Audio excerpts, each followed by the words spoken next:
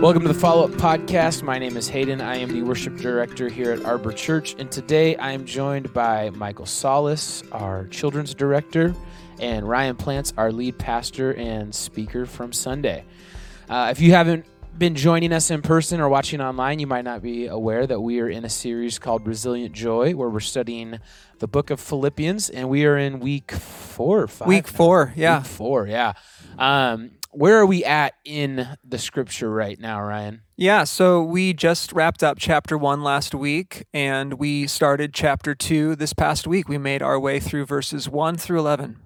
Nice. Yeah. I asked the question because I printed out the wrong reference, so I was honestly asking you where we're at because I'm not sure. Because you're where having we're to at. find it real quick. Yeah, I'm like, totally. Yep. I thought we were already in chapter 4, but we're clearly No, not. we still have a ways to go to get Yep. to chapter 4. We'll get there sometime late November. It's a 20-week series, right? 27. 27-week Yeah. series. Yeah, man, I need to really be on top of that. Yep. So a through line that we've had in this series so far has just been this sentence: a supernatural delight in the people, promises, and presence of God. Yeah. And that's made an appearance almost every week, I believe. I think right? so, yeah. I just want to get into that because it's now becoming a pattern. When did that through line become a part of the research, or was it something that week 1 you're like, yeah, this is going to be where we're heading? Yeah, I think at a certain point I came across that definition, and I'll have to look back and find kind of where in my notes I came across that. But I think sort of theologically what we see is that that's what joy is. Joy is this, it's supernatural, in that God is the one who brings the joy. The joy is rooted in God. It's an otherworldly source of joy. And then, the reason why I loved the definition was that it spells out those sources. That joy, that true delight is found in God's presence first and foremost. But we also see that it's found in his promises made to us throughout Scripture, all of which find their yes and amen in Jesus Christ, what Paul wrote to the Colossians. But we also see that the people of God are to be a source of joy. Because this faith, our journey, is not meant to be done individually on our own. It's meant to be done in community. And we see that in Paul's letter, that Paul has the supernatural delight in the presence of God as he's isolated, stuck in prison. But he also reminds the Philippians of God's promises, that he who began a good work in you will be sure to complete it at the day of Christ Jesus. I mean, that is a promise that we have from the Lord that we can lean into. And he emphasizes over and over again the joy that he has in the fellowship with the Philippian believers. So that's where that came from. Okay. Getting into Sunday's message a little bit more, you had opened up, not right off the bat, but kind of in the opening part of your message, you defined status and then hopped into a quote from W. David Marks, no relation to Carl. David. Yeah, no relation. Well, at least as far as I know. Yeah, that's true. He did not allude to it at all in his biography of any sorts, but it's a pretty common last name. Yeah, makes you think. What led? Sorry, what led to you kind of diving into status and then following it up with that quote for this message? Yeah, what led to that? Yeah. In preaching every week, what I try to do is I try to come at each text from the angle of not every week, but most weeks, what problem is this text speaking to in our hearts and in our lives, or what are we believing that is contrary to what Scripture is telling us in this moment? And that book, I was talking to Allison about this book this morning. I don't know how I stumbled across it. I did not start reading it because of Philippians. Something about the book was really interesting. I might have read about it in a magazine. And so I got it from the library and I started reading it. And not only was it really interesting, but as I was thinking through Philippians, as that thought kind of crossed my mind, I was like, well, this really speaks to that question, what is my posture? Yeah. And in our world, our posture is seeking status. I think it's really interesting. I didn't mention this in the sermon, but I think it's interesting that one of the first ways that social media prompted us to kind of post an update was, what's your status? Yeah. Do you remember that? Like on Facebook, I think it was, or, like, what's your status? Like, and we call them status updates. Yeah. And so I think that, embedded in our culture and in our way of living is this idea of like, where are you at in life? How are you doing? What does it look like? And social media is obviously like one of the main ways where we try to express our status, whether we recognize it or not. That like, hey, I'm leading a good life. Life is good, and we kind of throw it up there. I think it can be used for really good purposes, and it can be used to be involved in other people's lives and share what's going on. But I also think that there's obviously, as we all know, a very kind of like darker side to social media, and sort of the affirmation that we seek for our own status with the things that we post and share and like. Did you, when this was a great week for me, because in part I got to listen to some in person, and then in part I followed up later listening after the fact. And Ryan, would you say that there was part of your teaching on status that was the pursuit of wealth and the dangers of that as well? Yeah, I mean, I think the pursuit of status can come in all sorts of different ways, and wealth is certainly one of them, where we can seek wealth and the signifiers of wealth, whether that's through our vehicles or our vacations or the clothes that we wear, as like, hey, this is where I am in the status hierarchy. Yes, I remember hearing that. I thought that is excellent, and it's something that we need to be aware of. And I remember thinking, I think I want to ask you, do you see that there is also a danger of, and this almost is like a different sermon, I think, of not making sure that you are clear on your debt as well? And what I mean by that is, I've found myself going, there is part of this thing of not seeking wealth that can be dangerous, because there's a sense of like, I find my self-purpose in that individualism, that status, and there's a danger there. But then there's also a danger in our society, I've noticed, of going, if you haven't cleared the debt that you have, that is almost runs counter to seeking wealth in a sense. I don't know if you're following me on that. Are you talking debt like monetarily? Yep. Because if we're talking status and the pursuit of wealth, then I thought the flip side of that coin is, if you are in debt and you're going, well, it's all good because Jesus got me covered, and I'm not seeking wealth, so I'm not worried about my status in that sense. Yeah, I mean, I would say it is a separate sermon, because what you're getting at is the idea of stewardship. Yes. And if you are indebted and you're not working to pay off that debt, then I mean, we're talking about a completely, I don't know. I mean, I think we're talking about a different heart issue at that point. Yeah, for sure. And the reason why I bring that up is because there's this really weird thing where it's almost like, if you're doing well, then you don't want to be seeking too much wealth. But if you are in debt, then you need to get that covered so you can be at least baseline. I think it's definitely...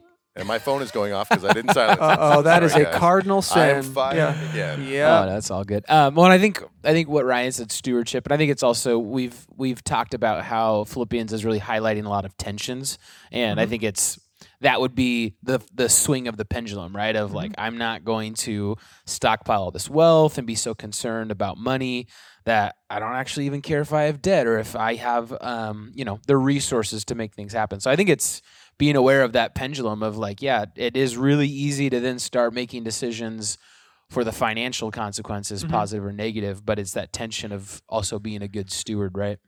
Well, and so, I mean, I guess, Michael, are you wondering, like, is it wrong to then get a job and make money? Well, and that is kind of where my brain went, right? Like, there's on the one hand, depending on how you're viewing the scripture, you can look at it and go, well, maybe I have debt, and maybe it's even good debt. Like, you went to school and you're covering things, and you're like, but you know what? I'm not pursuing the status. I'm not pursuing monetary gain, and so I think I'm doing well right now when it comes to the status world. Well, I mean, it's a matter of the heart ultimately, Sure. and we are called to work. It's part of like God's goal in creation. Like, work isn't a curse. Work is cursed now as a result of the fall, but work is a good thing. And it's a good thing to go out and work for the glory of God and work for the benefit of others. And by God's grace, hopefully your job pays you money and you use that money to pay off the debts. I mean, Totally. I think Paul also speaks to that in Thessalonians, where the Thessalonian believers were like, Jesus is coming back, so we don't have to do X, Y, and Z. And Paul's like, no, that's laziness. That's slothfulness. Yeah. So I think, like, just because someone is out there working hard does not mean that they are pursuing status or wealth. Those things are not necessarily like connected or correlated that way. For sure. And that's the difference I was hoping to just come to. Yeah. Really. Yeah. Yeah. Which, yeah. Yeah, well, thank you, Michael, for that. Going back to the Let's bring it manuscript, you then kind of move. I don't even know where this is technically at in the message, but you move towards the points of the foundation of humility, or unity is humility, and kind of spend time in this conversation about unity and humility and how those go hand in hand. But you had started out with obviously talking about status and kind of recapping what we've talked about. Was this pretty evident in your early start of research that this was going to be a humility and or unity message when you were looking through the text? It was definitely going to be focused on humility. I think what we saw was a bit of a through line with respect to our posture, and we saw Paul digging deeper by chapter 2 on our posture. Yeah. We see it, multiple times in the text, and in particular with Jesus Christ, who kind of brought forward by Paul as an example. He says he humbled himself. Yeah. And you see throughout God's word this call to be humble, to essentially achieve unity through that humility. I thought was interesting in your message you had talked about also pride as well, and you talked about the window and the mirror. One thing that you'd kind of said, like, this isn't humility, this example that you laid out. One that I was curious about your thoughts on is where would you put like self-deprecation or even the self-deprecating humor in the line of humility? Because I think that's something that's very common in our culture today, is self-deprecation, or even just using it to disarm somebody in a conversation. It's very common for us to do that. Yeah, again, it comes down to a matter of the heart. Yeah. And so I think that any time that we are expressing a low view of ourselves out of a sense of insecurity, and if that's where our self-deprecation is stemming from, then that is essentially pride. Yeah. That's the twisted version of pride, because essentially what we're doing is we're focusing on ourselves. Yeah. But when we are perhaps I'd use a different phrase than self-deprecating when it's coming from a pure motive. I would say that we're being self-effacing. Yeah. That's a different way of saying that. And I think that when we are doing that, I think it's this sense of we're being kind of lost in the mix, or we're sort of taking a background seat in the interaction. Yeah. And when that happens, I think that there's benefit in that we're trying to elevate others, we're trying to put others' needs before our own, we're putting others' interests before our own. I think for me, it'd be helpful just to kind of get your guys' thoughts or observations on it. But I think looking at Scripture and being raised in a time period that's very different from where the author was writing, I don't know if I have the clearest view of what genuine humility looks like, or to have Christ-like humility. I see self-deprecation. I see also people just being like probably too honest and brutal on themselves, and saying that they're bad at this or not good at this, or there's a bad person. What is what does genuine, honest humility look like in my day-to-day life, or for you guys, your day-to-day lives of kind of keeping that posture? And I'll follow that question up with, was it Paul that you said compared himself to being a slave? Yeah. Yep, there you go. I thought that was spot on with the question you're asking. Yeah. I think it's one of those things where when you encounter a humble person, you know it when you see it.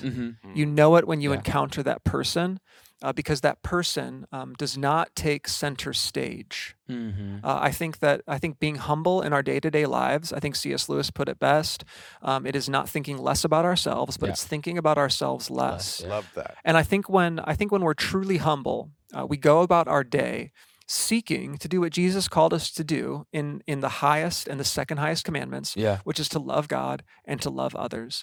And I think when our lives become God-centric and other-centric, humility naturally flows out from that. And so like what I'm really opposed to, from the pulpit or even a moment like this, like really being very precise and prescriptive with like, here's what humility looks like. Yeah. Because what our hearts tend to do is they tend to grab onto those things and be like, well, now since I'm doing this thing, I am being humble.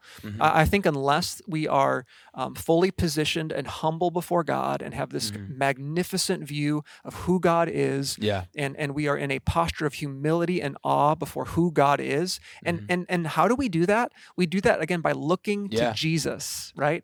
We look at the example of Jesus and who he is, and we sit back and we are humbled and we are like that is my God, and I want to not only be like him, but I want to worship him. And when our hearts are positioned, I mean, this is why if you've grown up in church, people are like, read the Bible every morning. It's not just to check something off the list. It's because the Bible is the clearest representation for us of who our God is. And in order to acquaint ourselves with that, because we are very forgetful people, in order to acquaint ourselves with that reality every single day, drinking in God's scriptures, spending time with him in prayer, that realigns our hearts to get into the position to be reminded that we are not the center of the universe. When we go about our lives living as though we are the center of the universe, and what do I have to get done today?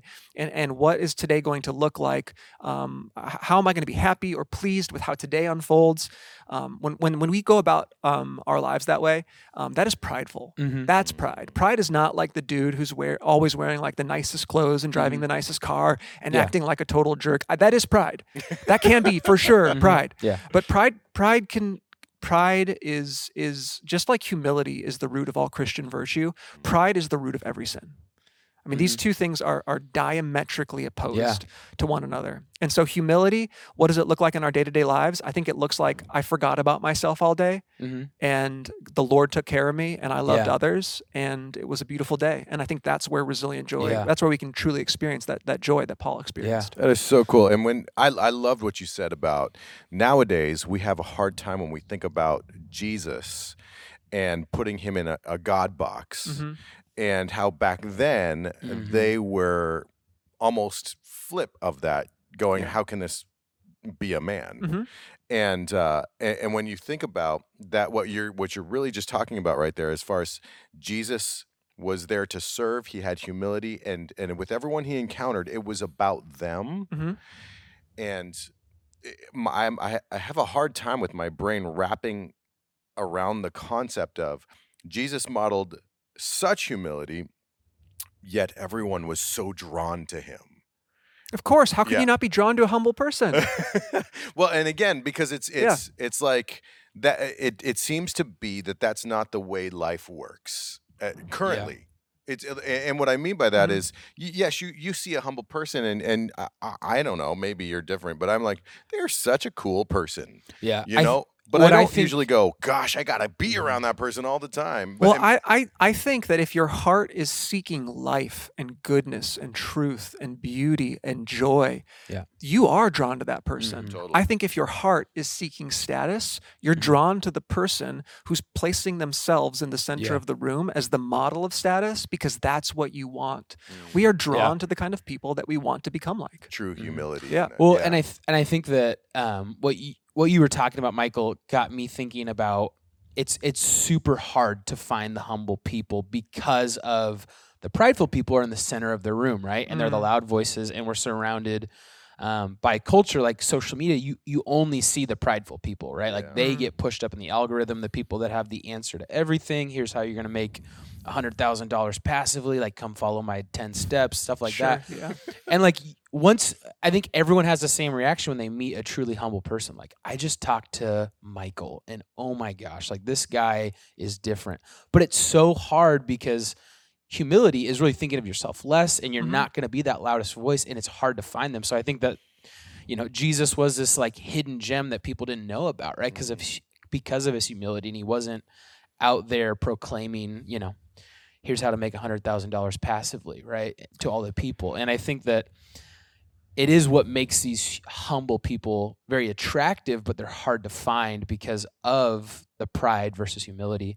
I wanted to move along to the next kind of point in the message where you talked about the posture of humility enables us to experience resilient joy. kind of just break that down like I'm a 5-year-old. Why exactly does humility enable us to experience resilient joy Yeah, that's a really good question. Why does humility allow us to experience above joy? other attributes and characteristics, right? What is it about humility? Yeah, man, I don't know exactly Yeah. entirely what it Mhm. is about humility, Yeah. other than I think it is simply part of God's design for our souls. Mm-hmm. I think, again, to place it against pride. Yeah. Pride, for whatever reason, whatever it does to our souls, hardens our heart to truly experience the presence, Mm-hmm. the promises and people of God. And even just kind of talking it out right now, I think it makes some sense, because when we are prideful, we are self-sustaining. Mm-hmm. We are trying to blaze our own trail. We are constantly thinking of ourselves. And so if those things are true, then like we are not going to stop and say, you know what I need to experience actual joy is the presence of God. Mm-hmm. Do you know what I actually need to get through day after day? The promises of God, because I'm relying on myself. Yeah. And you know who I don't need are other people or the people of Mhm. God, because Yeah. I've got myself and I've got the things that I'm going after. And so, whatever pride does to our hearts and our souls, Yeah. it seals us off from Mhm. experiencing those things. Yeah. Whereas humility, again, however it operates inside our Mhm. actual souls, which are real things that we have, it opens us up to experience those things. Yeah. Yeah, and along with that question you're asking, and to kind of back up, you talked about unity at one point in time, and if I remember the message correctly, paraphrasing it, you had said something to the effect of, "Unity is not possible without humility." I'm Mhm. totally paraphrasing that, Yeah. of course. The focus for sorry. True unity. True unity. True The unity. foundation of unity is humility. Yeah. Yeah. And Yeah. so, when we're talking resilient joy, this supernatural delight, Mhm. if there's discord among us, of course we're not going to Yeah. we're not going to have delight. Mhm. You know? Yeah. So that's that. I just thought I'd add that to that as well. Yeah, I do think that like you can see something that might resemble unity, and maybe it's just uniformity. And like I gave like some brief examples, like terrorist groups and criminals, Mhm. just to kind of say, like, all spectrums, good to evil, Mhm. can experience some degree of like togetherness around a common goal. Mhm. But I think authentic, true unity, Yeah. like what Paul is calling us to when he says, "Complete my joy and be like-minded," Mhm. that can only be experienced amongst the people Yeah. who are growing in humility. And that's an important thing to say here, is that like humility is not a state entirely. Oftentimes in our kind of modern Western minds that are very influenced with Greek philosophy, we come at things from like, there is a perfection, there is a state to which I must arrive. Whereas what we see in more ancient Hebrew thought and in Jesus thought is that it's a journey, it's a progression, it's a movement, right? Mhm.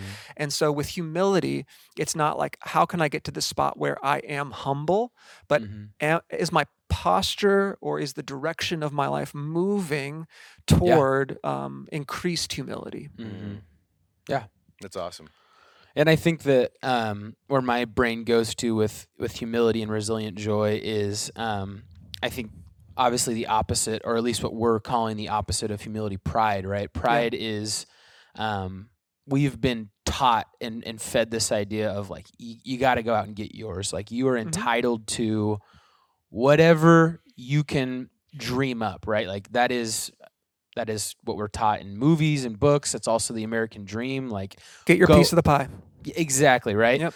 And I think that inevitably, like that is a trail of heartache and sorrow, because you are going to face many, many setbacks, and you're going to question yourself and your ability of, am I just not good enough to go out and get this thing that I've put my eyes on, and this is the dream that I deserve?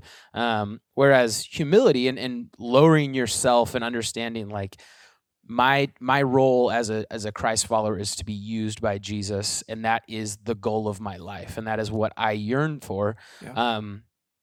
Obviously, it's tempering expectations like we talked about last week, but also, I mean, I think it does open up for resilient joy and for just joy in your life, because you're not so focused on this purposely unattainable finish line. You're happy with what comes with the journey of following Jesus. Well, you're getting at an important thing there, Hayden, and that's this idea of like what Greek philosophers would call our telos, or our end, to which we live. And that I really do think is at the epicenter and the secret of Paul's joy is this telos, which is anything that advances the gospel. Like that's good for Paul. And I think we can talk about that theoretically, or theologically. And what that looks like in our actual lives, where that's our terminal end in our life, is to see the gospel of Jesus Christ's kingdom advance. And when that is our end point for our life, when we desire to see that happen in our lives, that's when we can experience joy. That's when we know that like God in his providence is working all things together for the good of those that love him and that are called according to his purposes. And so, when our end is a worldly gain, security in this world, to be seen as someone important, there's so much talk about legacy and how will you be remembered. And that's something that I think so many of us are thinking of in the back of our minds. You might actually achieve it. Like there might be ups and downs, right? There's ups and downs in everyone's lives. You might actually achieve it. You might kind of be sitting in retirement and enjoying life, and that might have been the end to which you lived for. And there is some degree of like happiness in that. There's no doubt, I mean, there is some level, but I do think that there is also this feeling of emptiness. Like this is what I gave my life for, this end of comfort and security in the means of this world. Can't take it with you. No, you can't.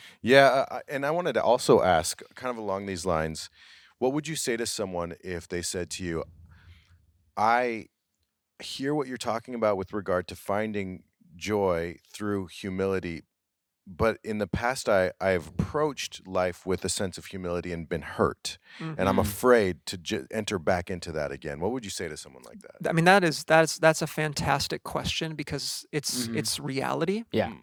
And what I would say is that is the way of the cross. That is a cross-shaped life. And I don't feel like fully comfortable talking through right now, just because I don't feel like I would do it justice to, I don't want to be a doormat and that whole conversation. We briefly touched on that in our Summer on the Mount series.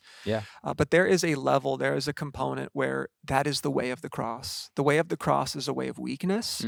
It's a way of opening ourselves up to being hurt by this world. And Jesus said, like, when you suffer in my name, like if we are approaching humility, not just for the sake of humility, but to grow in Christ-likeness, to grow in greater awe and worship of God, that when we are hurt in the name of Jesus Christ, that there is joy and honor in that. Well, this is tangential since you threw that out, Michael, but I just think about also in those moments of when you do have those questions and you decide to follow Jesus, and through following him, it leads to heartbreak and sorrow. And I think our first instinct when that happens is like, either I did something wrong or I was taught something wrong. And I go back to the examples that we have of Jesus when his followers ask earnest questions and honest questions, that he never shuts them down or just shoots them down. Like the only time we really see Jesus heated and angry is at the people who are so assured of what they know and what to do. And I think that's something that's a posture that we can adopt as Christ followers, of earnestly going before God and asking these questions, right? Of, I don't know why I did this or why I was led down this route, God. And it led to heartache and sorrow. And I think that's what we see an image of Jesus, right? Like he feels the pain that we are experiencing, and he's open to us coming to him earnestly and honestly with, I don't know why this happened, and I don't know why I'm experiencing this. And I don't think he's ever shut any of us down for those questions, right? No, he absolutely hasn't. And Jesus says, in this world, he says it, like these are like the literal words of Jesus. He says, in this world, you will encounter troubles, but do not be troubled, because I have overcome the world. And I think as human beings, we are naturally averse to suffering. But in our day and age, we are so averse to suffering. We are in like the wealthiest, most comfortable position of any society in human civilization. And so any sort of hardship, any sort of suffering, we bristle against it because it is so against the norm. And so I was watching this movie the other night called Silence by Martin Scorsese, and it's about these Jesuit priests who are going to recover a priest that was lost, in persecution in Japan. 10 out of These 10 missionaries. Movie. Have you watched it? Yeah. It is. I've only made it 2/3 of the way through because it's like a 3-hour long film. Man.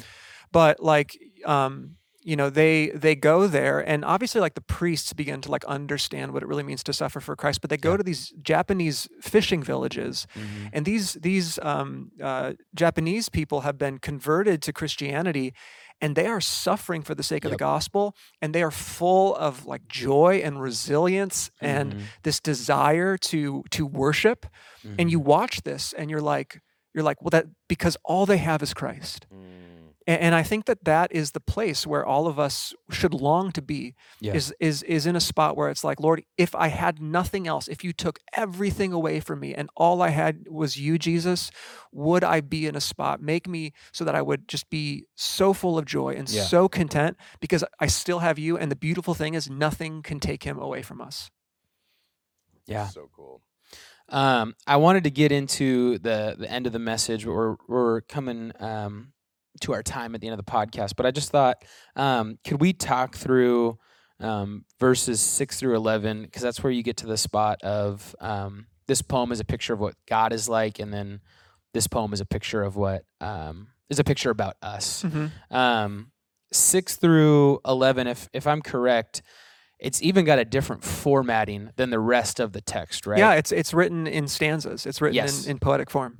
So can you kind of just describe what's going on from a maybe syntax or literary point of view in that chunk of scripture? Because we get very normal formatting, what we're typically used to seeing in the Bible, and then Paul breaks down 6 through 11 in a unique way. What was if you could guess, or maybe you know the answer, what is the reason why he shifted his typical writing there?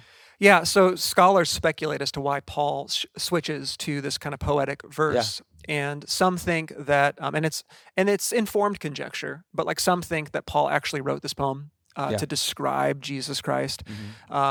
Others think that this might have been like a common hymn amongst early believers that they sang. And so he's kind of like, hey, remember this song? Like almost like putting in some song lyrics of the sort and being like these things that we sing, like as I'm calling you, right? And we have to remember it's in context. It's not just kind of like boilerplate, like all of a sudden, here's some Christology, here's who Jesus is, because I'm teaching you theology. Paul is teaching theology, but like I said in the message, anytime theology is done well, it's like in the weeds. It's in our flesh and blood experience of reality. And so like theology in a vacuum, like that leads usually to like a pretty angry heart, at least what I've seen. But anyway, Paul, he jumps in here and he unpacks like who Jesus is like in poetic form, because for whatever reason, the Spirit inspiring him was like, I'm drawing, like I want you to be like-minded. I want you to be humble and put others' interests in front of your own. And I'm going to point you to the perfect example. Now, Paul was an awesome example of that, but Paul's like, but like the best example is obviously Jesus. And so he just goes through, right? Like verses 6 through 11. And he describes who Jesus is, who though he existed in the form of God, like he is God. Like Paul is trying to emphasize, like this Jesus that many of you have heard of through me, he is God, but he did not count equality with God a thing to be grasped. Other ways of understanding that are like he didn't use his divinity as something to be exploited. He didn't use his rights and privileges to his own advantage, which is a whole separate conversation regarding humility and our current kind of modern Western understanding of rights and whatnot. But then he goes on further and he explains like who this Jesus was, and then he pivots, right? He kind of has this kind of the center point of the poem, or like the fulcrum of the poem is in verse 8, where he says he humbled himself, right? Like that's like the pinnacle of the poem, and he's like he humbled himself by becoming obedient to the point of death. And in kind of like there is actual the word fails me right now, but meter. There is actual meter in the original Greek language here, but then it's disrupted. The actual meter of the poem is disrupted when Paul says even death on a cross. So like in your in your translations, it probably has like an M dash there. Yeah. And it says even death on a cross. And the disruption of meter was to like emphasize like this most disruptive point in the life Yeah. of Christ and in history where Christ died on the cross. Like he humbled himself to the point of death, and not just death, like all of a sudden the meter shifts and says Yeah. even death on a Death on the cross. And then he pivots to the exaltation and glorification of Jesus there in the last 3 verses of the poem. Yeah, so I mean, looking through it and reading it, it's very clear that is a picture of what God is like. So what is what part of that is a picture of us? Yeah, so it's verse 5. Verse 5, where he says, you should have the same attitude toward one another that Christ Jesus had. Okay. And that's the picture for us. Because a lot of times when people dig into this text, they're like, they say, here is Jesus, and that is like 100% accurate. Like for sure, this is like one of the most theologically dense passages that we have on like the nature of Jesus Christ. They call it the hypostatic union, how he's fully God and fully man. But it is also in context of pastoral exhortation to the Philippians, and by God's grace and through his Spirit to us as well, that this is the mind that we are to have. And so not only do we look to Christ, but then we do have to take what we see in Christ and bring it into the actual flesh and blood reality of our own lives. And we have to live that out. We have to do what Christ did. Well, I think that covers as much of the message as we can get into. Is there anything else before we close out from Michael or Ryan? No, I feel like we really dug into a lot of deep topics here on this podcast. It's a good follow-up. Yeah, this has been a good one. Yeah, sweet. Well, thank you guys for listening or watching the follow-up podcast, and we will see you guys next week.